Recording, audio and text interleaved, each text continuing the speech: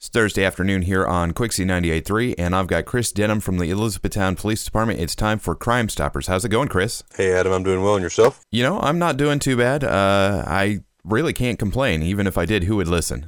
Yeah, that's a fact. I'll listen to you, Adam, anytime. I appreciate that. There are hundreds, if not thousands, of other people listening to you, Adam.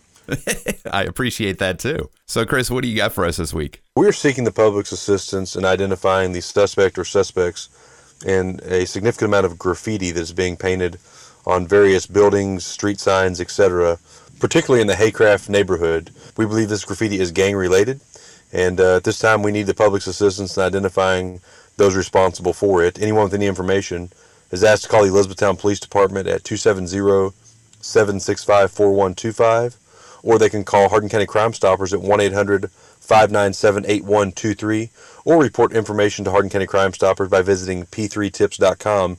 By going the Crime Stoppers route, any information you relay is totally anonymous. You will never be asked to provide any of your identifiable information.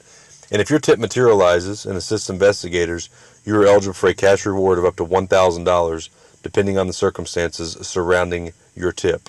As a reminder, it does not have to be this specific case. If you're aware of any crime taking place in Hardin County, that can be reported to Hardin County Crime Stoppers by calling 1-800-597-8123 or by visiting p3tips.com. All right, Chris, I want to thank you, and I also want to thank the listeners. We couldn't do Crime Stoppers without the tips from the listeners, but also the EPD, yourself, and all the people working there. Thank you for your service. Well, I'm grateful for the opportunity to serve, and we're only as good as the people that we serve.